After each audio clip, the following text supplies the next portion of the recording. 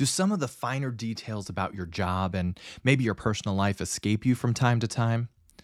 And are there just some things that you seem to continually overlook? Like you're frustrated mostly because you're not able to get everything right. And especially when it comes to simple things, you are frustrated. It could be that what's affecting you is really a lack of attention to detail. It's not that you want to overlook things, it's probably that the details just slip your mind at the moment. Well, the great news is that it's possible to increase your attention to detail so not as many things slip your mind at those most inopportune times. That's, folks, what we're going to talk about today on the Do More podcast. So join me as we look at some simple ways to ensure greater attention to detail. Well, welcome back to this episode of the Do More podcast. I'm Ben Ribble from benribble.com Coaching, where we focus on three fundamental and foundational pillars of leadership, and those are leadership, productivity, and organization. And one of the things that really ties a lot of people up is that organization and really paying attention to details, those fine details that really tend to trip us all up. So today we're really focusing on 4 simple strategies for ensuring greater attention to detail. And now there are a lot more strategies. There are a lot of things out there, but I wanted to keep it simple. The KISS mentality, or keep it simple, stupid. That's really kind of the way I look at life. It has to be simple for me to remember it, and I'm trying to help you with that same kind of a concept there. So these 4 simple strategies to help you pay greater attention to those little details. Number 1, and this is so obvious that anybody and everybody should be doing this. So many times, this is where I start when I'm planning a project or even starting my day. I sit down every day with my planner and I start with my big 3. What are the big 3 things that I want to check off? And then I add any other items to my checklist. So you figured it out. Number 1 is start with a checklist. And it's perhaps one of the easiest ways to really ensure that all of the details, everything that you need to accomplish, everything that you need to remember is captured. And if it's in that checklist, then you've got it ready when you begin the task. So you can just begin checking one thing off after another. And then once you're done making your checklist, go back and reread it and make sure that you didn't miss anything. So it's kind of a check and double check type of thing. And that'll help make sure that before you even begin, that you haven't missed anything, right? And in some cases, you can make a handwritten list. Some cases you can, and I don't recommend this very often, but you can commit it to memory. If it's a short, I would say 3 to 5 items or less. You can use your smartphone to make a list. I love Google's checklist or task list that they have inside all of their apps, like especially Calendar or Gmail. You can find a little checklist on the right side of those web-based applications. So those are where I kind of make my brain dump, and then I move those into my daily checklist. So if it's something silly like, or simple, I should say, like you keep forgetting which days your daughter has after school practice, or your son has guitar lessons or something like that, then you might want to create maybe a weekly calendar or something like that you can post in a highly visible location. As a form of a checklist, right? You look at that every day. Okay, these are the things that I have to accomplish today, and then you move on. And you can actually add those things into each day's daily checklist if you write it down and make a task list for each day as well. So really, it's all about making that list, looking it over, reviewing it, coming back to it every time you finish a task, and say, what's next? What do I have left to accomplish? Or even just to review to make sure that you have accomplished everything that you needed to for each task or subtask. Now, one thing I will caution you with on that, you heard me say that I choose my big three. I have three main things that I need to get done each day. And those are my priority items. I make sure that they are at the top of my list. Those I call those my big three. I got that from Michael Hyatt and Company, who created the Full Focus Planner, which I just absolutely love. A little plug for that right here. It starts out with your daily three. Your big three. And so you start with those. Those are the things you absolutely intend to accomplish today. And then there's a checklist underneath that you can fill in any other items. Those don't take priority. You do want to do those. Maybe once you get done with your big three, then you come back to those. All right. So that's enough with the checklist for right now. So let's move on to number 2. And this one may sound silly when I first say it, but put yourself in the other person's shoes. Okay, so let's say that you have a new project going on at work and you feel like you have a pretty good handle on what's required. But then you come to the end of it and your boss points out several things, 4 or 5 things that you've now overlooked. How do you prevent something like that from happening again? How do you keep your boss happy or whoever else happy? Well, you put yourself in the other person's shoes. You have to think of the project from your boss's point of view or from his or her perspective. If you were your boss, what would you be looking for, right? Sometimes with my son, who is 15 years old, and boys at 15 years old tend to not be extremely good at cleaning, I guess is the best way to say that.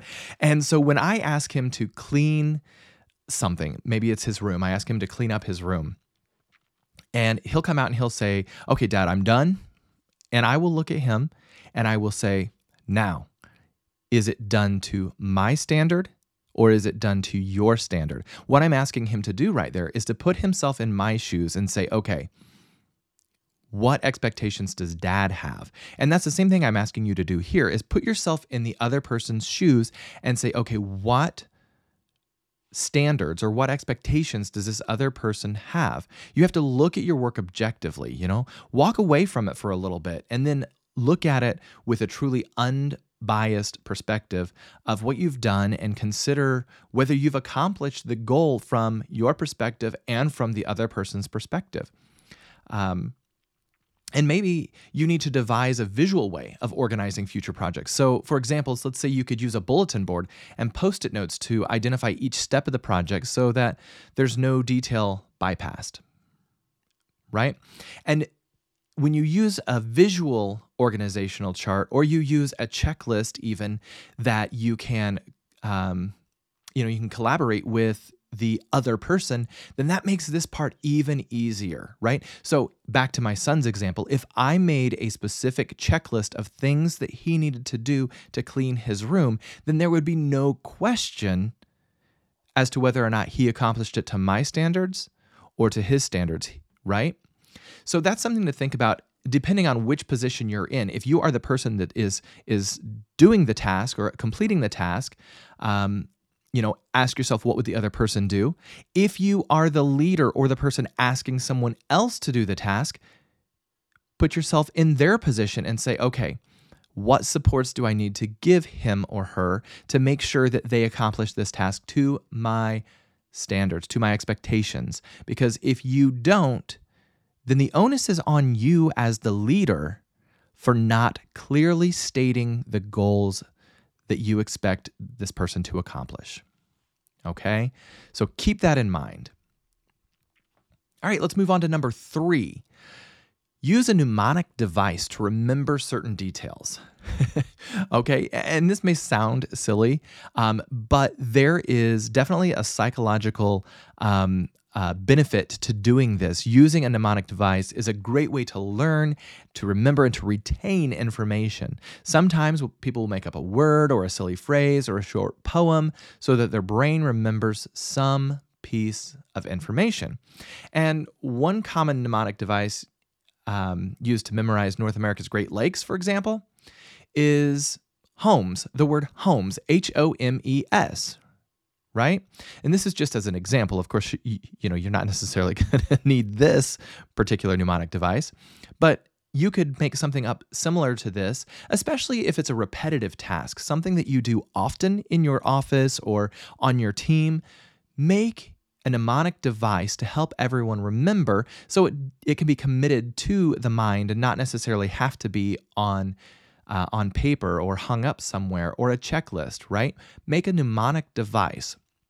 So in this example, the first letter of each of the lakes of the Great Lakes is HOMES, HOMES. So Lake Huron, Lake Ontario, Lake Michigan, Lake Erie, and Lake Superior, HOMES. Right? Use that as an example and create your own mnemonic device. And maybe you don't make a word out of it, like this one makes the word homes. Maybe you make a funny saying or something of that nature. Another mnemonic device that we use growing up is to remember the order of our cardinal directions, north, east, south, and west. We say all kinds of different things. And, for example, when I grew up, it was never eat shredded wheat. I've heard never eat soggy waffles. There's all kinds of different things that you can say. But either way, you make this funny little phrase that helps you remember these certain things. And this could be like, maybe it's tasks within, your closing procedures for the day or something like that. Make a mnemonic device. And when you can use effective memory strategies like a mnemonic device, it can be a huge help in remembering details about your personal life as well, or details in your personal life, not about your personal life. Hopefully those are fairly well burned into your memory. But if you have difficulty remembering, I don't know, for example, whether your best friend likes chocolate or strawberry ice cream, you could make up a funny sentence with your friend's name and add the flavor that they love. So here's just kind of a random example. Let's say Sarah really loves strawberry ice cream. And in this case, Sarah and strawberry both start with the letter S, so you can make that correlation. Sarah loves strawberry, right? That alliteration there, the S's, makes it easier to remember. All right, so using mnemonic devices is another way to help remember the details. Number four, commit tasks to conscious memory. For some of the more routine responsibilities that you have in your life, it's really a good idea to reaffirm their importance to you by taking the time to drill them into your consciousness. And that can be difficult for some people. Now, some people, remembering things is super easy for them. But for me, I have a hard time with conscious memory. So mnemonic devices usually work better for me. But for some people, this is fairly easy for them to do, is commit tasks to conscious memory. And a lot of times, the key to committing tasks or committing things to conscious memory is repetition. Repetition, repetition, repetition. Take the time to drill them into your consciousness, because then it's easier to recall them. And that will really help you, remembering these common routine responsibilities or tasks. Sometimes, for example, it's as simple as getting ready for work in the morning. There are certain steps that you have to do, things that are important. Maybe it's you're applying face moisturizer and then deodorant, and then you have to pour your coffee and then get your vitamins and things like that. When you create a routine, it's much easier to remember the things within the routine, and you have to remember, I need to start my routine. So for me, I start my morning routine, and my morning routine is get up, I shower, I shave, I use the restroom, and there's a very, very specific order in which I do things. And if I don't do them in the right order, oftentimes I forget a step, and that's never good. It's never good to forget a step. All right. Now, let's say it's something a little bit different that doesn't happen quite as often. Let's say you're preparing a speech to promote some new products that your company has, or something like that. And you really need to think through, what does your audience need to hear, and then you need to really make sure that you believe in the products, and then reaffirm their importance so it's easier to sell your conviction. Right? Commit those things to memory, and make sure that you feel your belief in the products, because that's going to help you commit those tasks and that kind of stuff to memory when you really feel the benefits. Does that make sense? You need to make sure that on a deeper level, you understand what you're talking about. It's not just regurgitating information that you've read, right? That's going to help you. It's really going to help you remember that information. All right. So those four simple strategies, let's just kind of review again. Start with a checklist. Number one, start with a checklist. Checklist. It's number one for a reason, friends. Checklists are super important. I'm going to preach checklists until the day I die. My mother was a checklist fanatic. She had a checklist everywhere she went, and that has kind of rubbed off on me. Number two, put yourself in another person's shoes. Remember to look at the other person's perspective, whether the other person is the person doing the tasks, or the other person is the person, let's say, that is the leader or the manager or the boss or whoever is asking for the task to be done. Put yourself in the other person's position and say, is my perspective of what has been completed match their perspective? Number three, use a mnemonic device or a memory device to remember the details. And number four, commit tasks to your conscious memory. And remember, one of the things that you can do with committing tasks to conscious memory is repetition, and then connecting them to your emotions. Now, learning how to pay attention to detail is definitely an ongoing exercise. It is definitely, like everything else in leadership, where you have to learn. You have to practice to get better. And even for detail-oriented people, paying attention to those specific details is a tough task sometimes, right? Every time you start something new, every time you start something else, you're responsible for focusing on what's important. And then you need to ensure that those details are remembered as well. So it's ongoing, forever. So after you get in the habit of practicing these four techniques, you're going to find that you're more successful at remembering details. And everyone around you will feel more comfortable relying on you to get things done. Wouldn't that be a great feeling? Now, ladies and gentlemen, thank you so much for sticking around to the end of this podcast episode. Today, I have a great freebie for you. I'm offering you a chance to download my ebook for free titled Communicating Like a Leader, Skills for Effective Leadership. And this is all about how you can effectively communicate and how that communication can affect your leadership. And it's not always about what you say, but really more about how you say it. So make sure that you download my new ebook, Communicating Like a Leader, Skills for Effective Leadership.